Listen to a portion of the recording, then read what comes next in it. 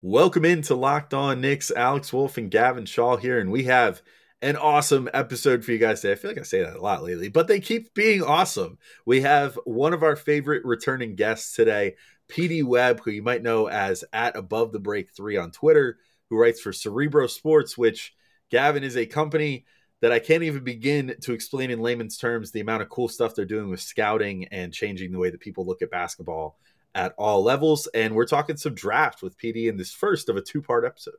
Yeah, we first look at a macro view of the current Knicks young players and what their biggest need is. Then we talk about trading up. Is it worth it? Who should they target if they do? And then finally go over some of the wings that could be available at 11 and their respective strengths and weaknesses and how they fit on the Knicks.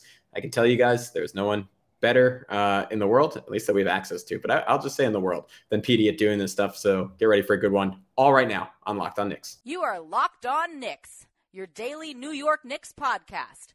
Part of the Locked On Podcast Network. Your team every day. And I think we see Willis coming out. There he comes right now. Starks without a 5. Ewing for the win. Yes. Puck left. Now fires it. And he's good. And he's fouled. It counts. And he is fouled. Anthony for 3. Bang! That one goes down. This is all rebound. Back up off the glass. It's good. RJ Barrett. Becomes infectious. All right, welcome into Locked On Knicks. We want to thank you guys for making Locked On Knicks your first listen today and every day, whether you're checking us out on your favorite podcasting platform or if you've made the jump to YouTube and like to see our smiling faces every day. We love seeing yours right back. Even though we can't see you through the screen, you can pretend like we're looking back at you. I'm Alex Wolf. I'm editor-in-chief of Knicks site, The Strickland, which you can find at thestrick.land. He is Gavin Shaw, your favorite play-by-play broadcaster's favorite play-by-play broadcaster, doing the most games of any play-by-play broadcaster in the history of play-by-play broadcasting right now, working his way through the end of the high school sports season. And I've already introduced the guest. We've already talked about it enough. PD Webb, amazing guest here, who's going to give some really great insights on some prospects. I won't hold this back any further. Let's get right into it. All right. We are joined by our very special guest today. We have PD Webb, who you might know as at Above the Break 3 on Twitter. He's a writer at Cerebro Sports, where they're doing basketball stuff that is, quite frankly, beyond my realm of understanding. So much advanced looks at guys, going all the way back to high school, trying to create informed statistical and scouting opinions to give to various people in the basketball industry. PD, I hope I sold that correctly in layman's terms, but how are you doing? How's the draft cycle treating you? Are you feeling good at this point? Because we were talking before the show that a lot of your work is sort of semi-done at this point. Now it's just sort of like housekeeping up until the draft. But how are you doing, and how's this draft cycle been treating you? Well, it's wonderful to be back in my adopted fandom. It's great to have you back. I feel like more than anything else, me and Knicks fans have been real tight. Unfortunately, you guys are back. Where we kind of started. But it means a little bit more of me. So selfishly, I'm excited for it. Yeah, you did a wonderful job of I guess describing what we do. For me, I just think of it as giving basketball people tools to help in their process in any way we can. And it can be as complicated or as simple as they go out. But, this cycle is, I think, the flattest cycle that since I've really been deep in this for about half a decade now. And so you have a draft where it's not insane to have the 10th best person, on someone's board be number one on somebody else's. For team fit. So I think that this is a class that's really about where the franchises are, how you evaluate talent, and what your approach is going to be for next year, which is the alpha and omega class in terms of the talent coming in. So you bring up your adopted fandom of the Knicks, and we certainly adopted you as well. We always, especially on our show, we always love having you here and talking basketball with you around draft time. I'm kind of curious, what's your, you just mentioned that this draft cycle, maybe more so than the usual, is going to be dependent on how teams view their own young talent, what holes they're looking to fill, that sort of thing, because of the flat nature where maybe you feel a little more confident drafting for fit than just BPA than usual, because of the overall flat nature of the draft after those first few guys.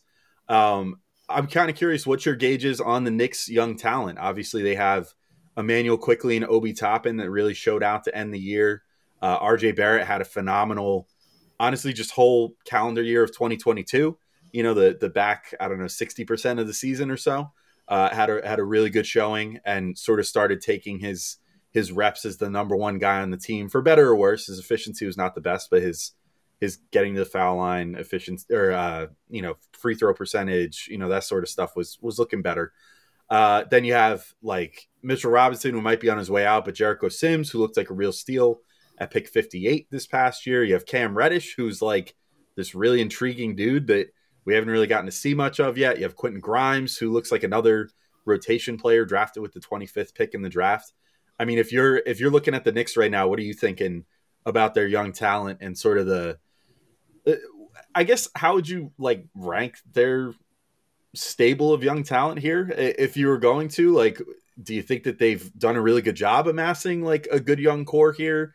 Do you think there's still some work to be done? Like, what do you think is missing? What do you think they've gotten right so far? I don't know, very broad question, but just what's some of your broad thoughts about the Knicks? I mean, I think that a lot of people compare like the draft to craps, which I don't really think of it that way. I think the draft is a little bit closer to like 5-card stud, where it's just like, how many cards are you going to keep?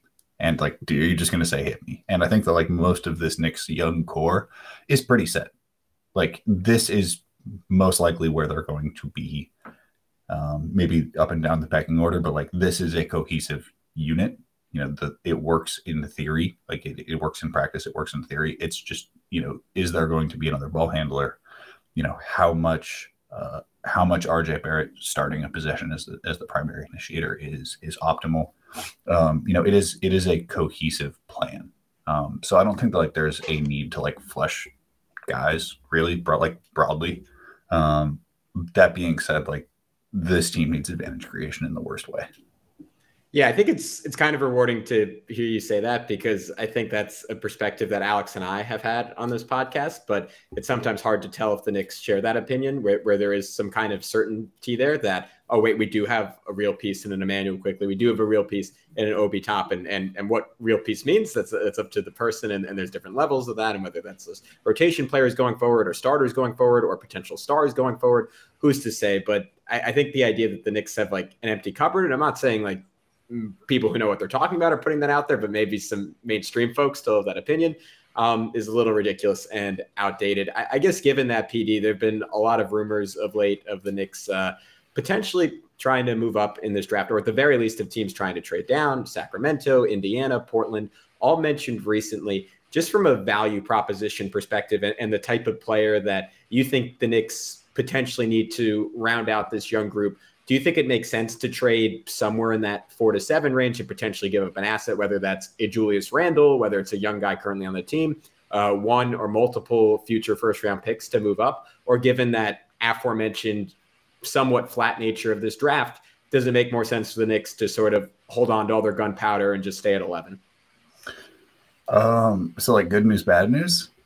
I don't think that like there is a huge difference in terms of players available that like suit the Knicks needs from like 4 until 11. That like this draft's flatness works in a very specific way, that like can sort of help the Knicks, because a lot of the players that they will like that fit their needs aren't going to be taken in that area. The bad news is that it's that way because nobody can create an advantage in this class. Like, that's the thing that this class is like uniquely poor at, is advantage creators. So like, I think that trading up anything that involves picks in the year 2023 should like be a non-starter. Like, because getting a top 10 pick in 23 is like, even the concept of a top 10 pick in 23 is like having a top 5 or a top 4 pick this year. The talent is just so much higher, and those are probably like the best assets broad, like a lottery pick, and just a lottery ticket to potentially get, like Scooter or Victor or the Twins or something, is some of the best assets in the league, and having that flexibility is going to be important until the day that draft happens. So I don't think that that's meaningful. I also don't think that there's somebody there. Like, this is not a year where there's like one perfect advantage creator, and if you don't get that person, then like there's nothing. There's kind of just not that thing that solves their problems. So there's like not a plug and play sort of like the stereotype of kids where you just like you want a solution and you're just going to play them until the wheels fall off. Like, that guy is not here. But there are a number of people who could develop into that sort of advantage creator, or another wing who can, work second sides and then letting, this process play out, or maybe, trading Julius to try to find a point guard who can do those things, and just, going for stocking the stable further to see as people grow. Because like for all of the critiques of Tibbs and this particular decision-making group of being like old school minded, the players have like gotten better year over year. Like, the player development has been very good. So there is a virtue in just having more hands at play there. All right, we'll be right back in with PD Webb talking about some of the best wings that could be potentially available to the Knicks and what advantage creation they could potentially have. You've all learned about that term now, so now you know what we're talking about here. But I got to tell you guys real quick about Built Bars. And I mean, Built Puffs are amazing, and they keep coming out with all these flavors that keep making me go like, oh, dude, I thought I had my favorite, but now there's a new favorite in my life. And now they've done it again. We now have brownie batter puffs. That is a real thing that exists. And I mean, I love brownies, but I always find myself eating like half the batter before I even put the brownies in. I wind up with like really thin brownies most of the time because I eat so much batter. So, it is what it is. It's a 9x9 pan, gets small real fast. But you know what? Like, it's not good for you eating brownie batter, but it is good for you eating brownie batter Built Puffs, because you're getting all that great taste in a protein infused marshmallow covered in 100% real chocolate. I don't know how better to phrase that for you to buy it, so I won't even bother trying. But I will let you know that unlike real brownie batter, which is full of, among other things, lots of calories, lots of fat, and also probably raw eggs. So like, definitely don't do that. It's not a good idea. Brownie batter puffs have none of that. They have just 140 calories, 17 whole grams of protein, and only 7 grams of sugar. So the perfect pick me up any day, especially after a workout. If you're starting to get active, getting that beach bod, you want to have a brownie batter Built Puff afterwards to try to recuperate and rebuild those muscles. So if you want to get some for yourself, go to built.com and use promo code LOCKED15 and you can get 15% off your order. Again, use promo code LOCKED15 for 15% off at built.com. Yeah, so it's interesting to say, that there's not a ton of advantage creation. And I guess actually, you know what? Before we get any further, like, if you were going to just like layman's term define that for people listening that hear advantage creation and are like, what the hell is that? Like, what? Yeah. How would you define that for people that are listening? That yeah, I mean, how do you create how do you get by your guy? Whether that is with attacking closeouts, whether that's off the dribble, whether that is off pick and roll. The idea of advantage creation is just, can you create downhill situations where defenses have to rotate? So, when you think of like John Wall, it takes 5 dudes to keep prime John Wall away from the rim. He isn't always going to get directly there. It'll be a kick out before, but a defense has to change its shape because John Wall has the ball in his hands. That is something that this like Knicks team has really struggled for, is that like they just don't get easy shots, especially easy shots at the rim out of self creation or the pushing downhill.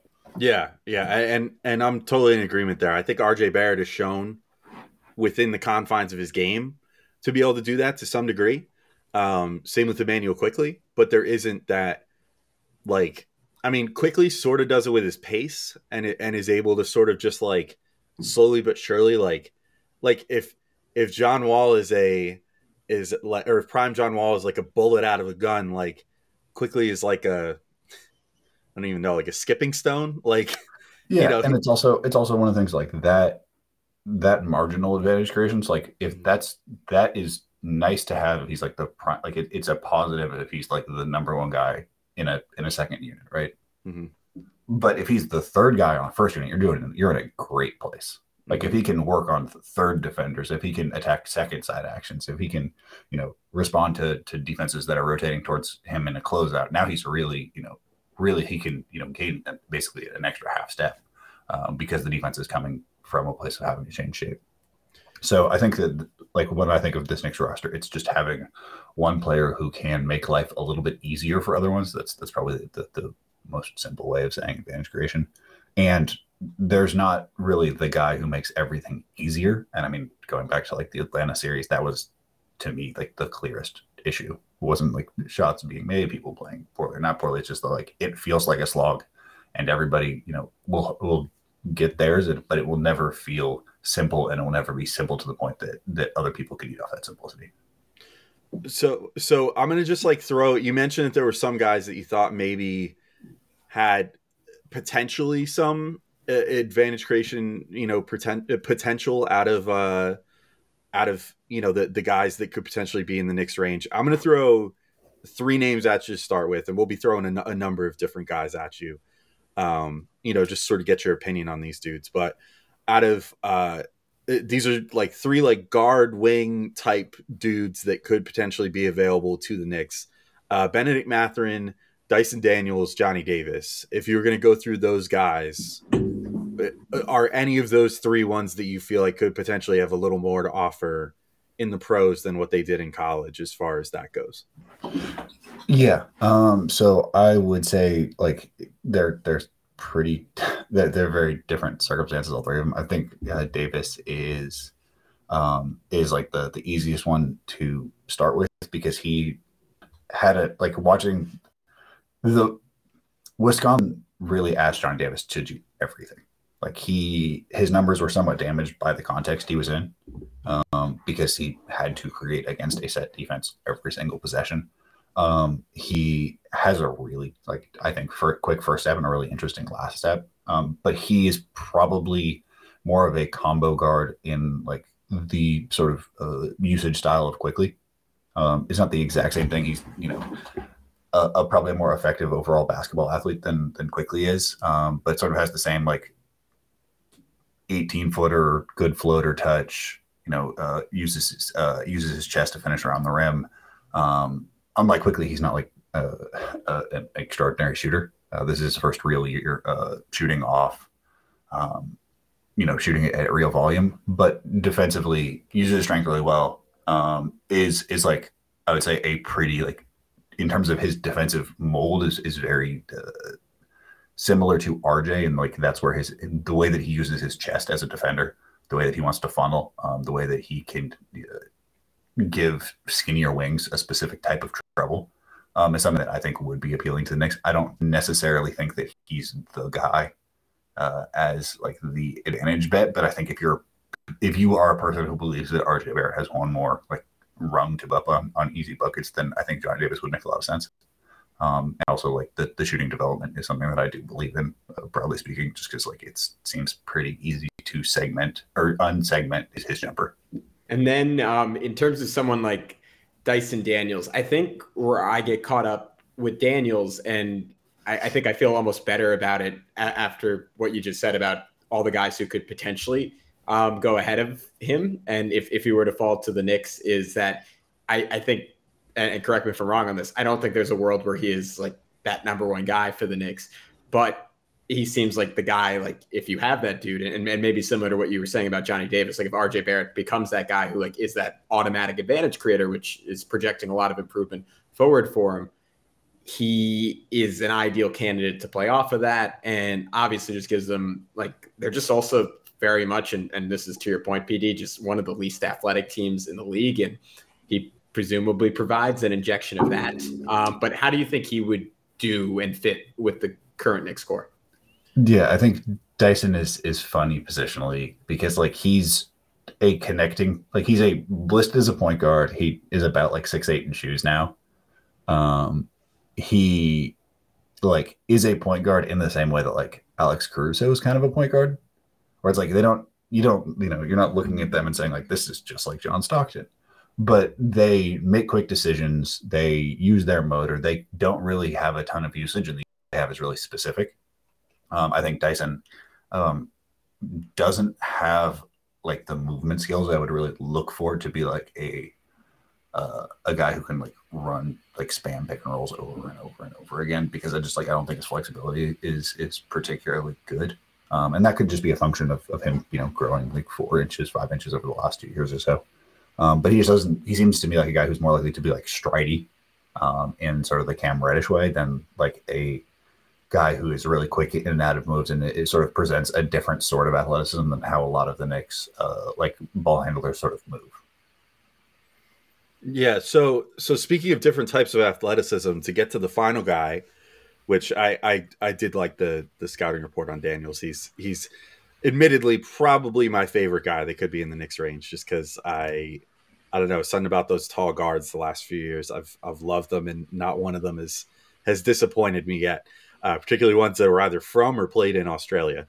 But I wanted to ask you too about Mathurin.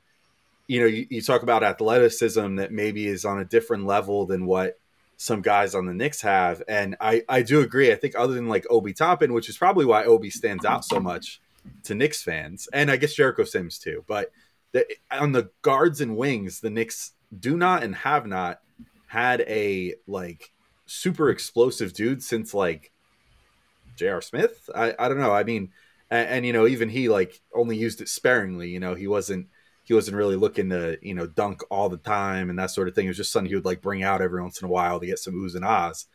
I look at Mathurin and I'm like, I think he might be a next level up, and maybe I'm a little too starry-eyed from some of the highlights, like the big poster in the NCAA tournament and stuff, but I look at him and I'm just like, I feel like that's a very athletic dude on a level that some guys on the Knicks aren't.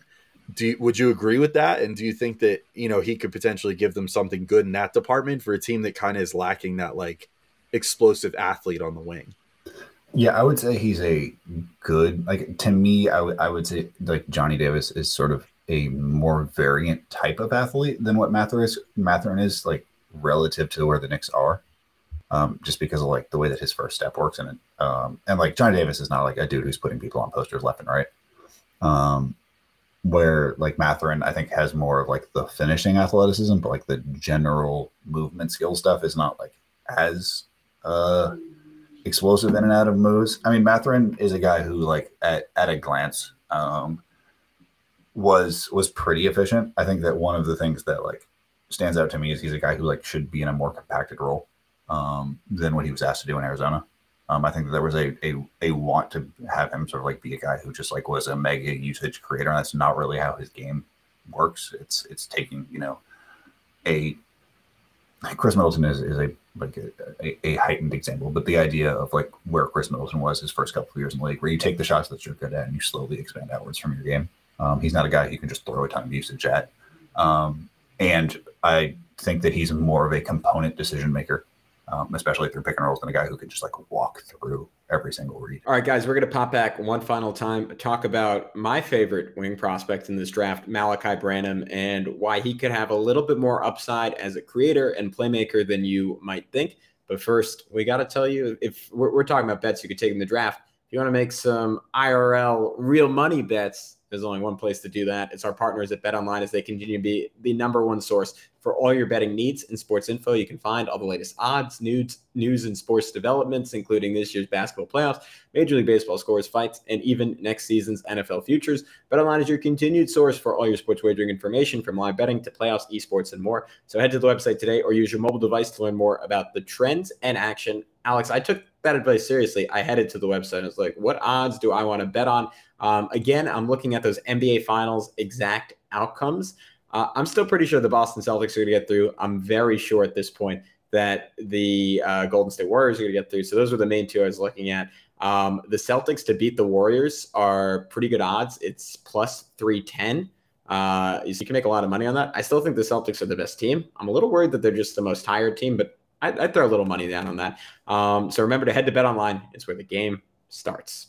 Right. And where are you at in general on the Knicks taking a potential wing? This is something that Alex and I have bounced back on, and it's why, like, when we hear talk of the Knicks just flat out trading out of this draft, like, it doesn't strike me as insane because it seems likely that Evan Fournier is coming back. It seems likely that Alec Burks is coming back. Obviously, you have RJ Barrett, you have Quentin Grimes. Cam Reddish flashed a little bit before getting hurt. He's someone I at least, and I think Alex is in agreement with me, would like to get more of a look at before giving up on, after giving up a first-round pick for him. And to me, the logical answer here is like the vets are just pretty irrelevant to the Knicks' long-term future, and I would be okay moving off them. So you could fit in a rookie wing into this rotation.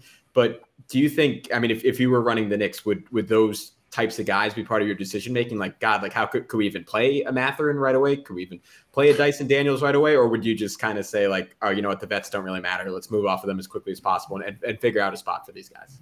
Yeah, I mean, obviously this is a difficult exercise with just having partial information. I think that guys like Mathurin are in a lot of ways, like Mathurin just doesn't make mistakes really. Like he's just cut from a cloth that is like less rookie-ish than, like somebody like Johnny Davis, for example, came from a make stuff happen environment. So, he's going to just require a bit of, rewiring, a bit of retuning and a smaller usage where a smaller, more specific usage where like Mathurin is much more plug and play. I think that ultimately it comes down to like between the two Julius Randle seasons, which one is closer to the real thing. And like, if you think it's closer to last season, then like, this project is probably not returning to the playoffs, and you need to try to find the player that you believe makes the next, is a rotation player on the next playoff team. If you think that this was an aberration, then you try to find the person who can contribute the most, and recognizing that weird stuff happens. So I think that they're ultimately going to lean towards. I think that the Julius Randle playoff or the Julius Randle trade market is probably more determinative of that than your evaluation. Like if the Julius Randle market is nothing, then like you kind of have to just take whatever helps the franchise most. Where obviously if it's a hot, you have a little bit more maneuverability. The other thing I'll say is that like this draft has a ton of wings. Like it has a lot of really variant wings, and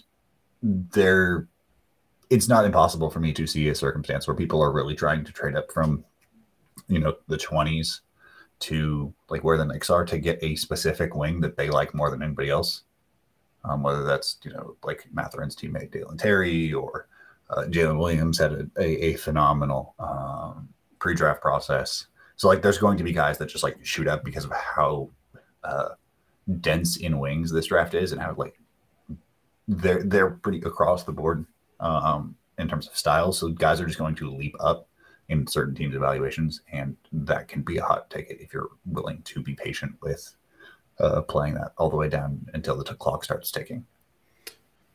So there's another guy that I wanted to bring up that goes with that wing class, and I know Gavin's a huge fan of him, so maybe the wrong person is asking this question, but I'm actually like, I wouldn't say I'm lukewarm. I see all the appeals. My only issue is that I wonder a bit with this particular guy if the Knicks already sort of have him in many ways with Quentin Grimes, and how much overlap there would be.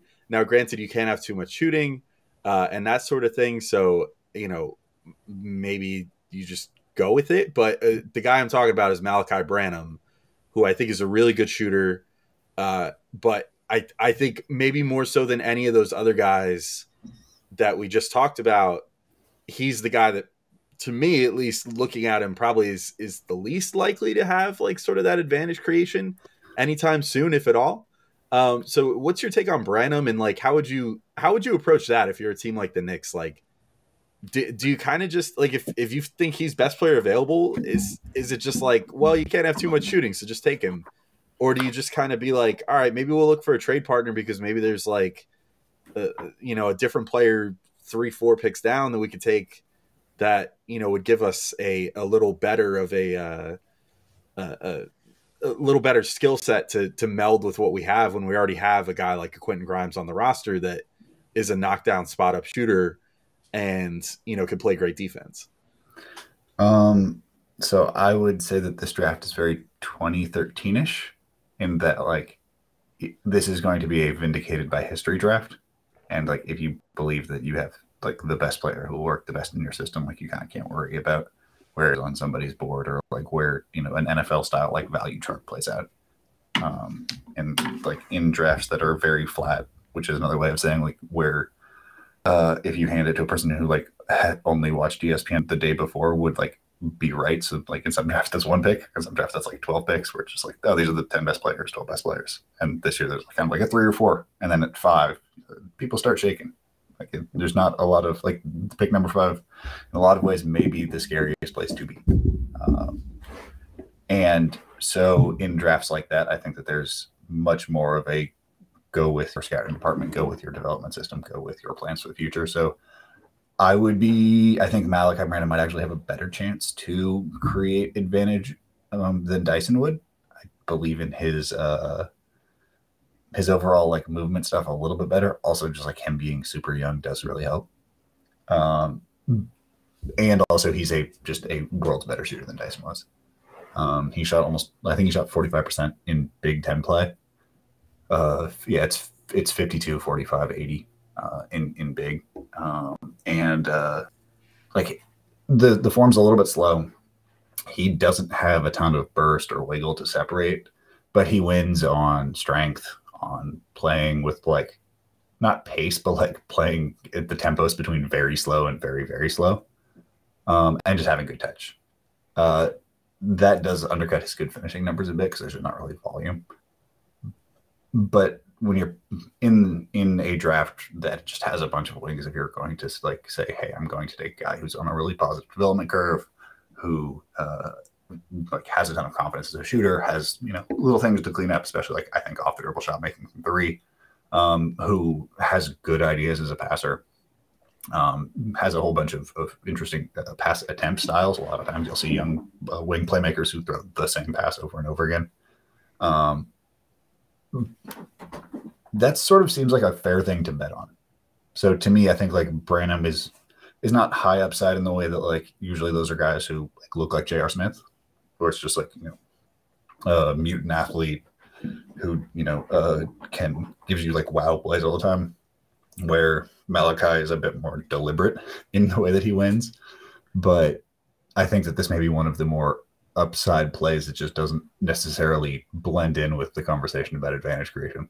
Yeah, I mean, the reason I'm such a big fan of him is like I love the way he could fit with Quickley and Obi, and we saw as the Knicks season went on, and those guys got more minutes, and obviously like the caveat there is they largely went against worse defenses and some teams not really playing for anything, but there were small moments where, I mean, to your point, like Quickley and Obi like not able to create those massive advantages as individuals just through like their mind meld and their cohesion, were able to create pretty big gaps in defense and trigger like just through their 2-man game, like open shooters.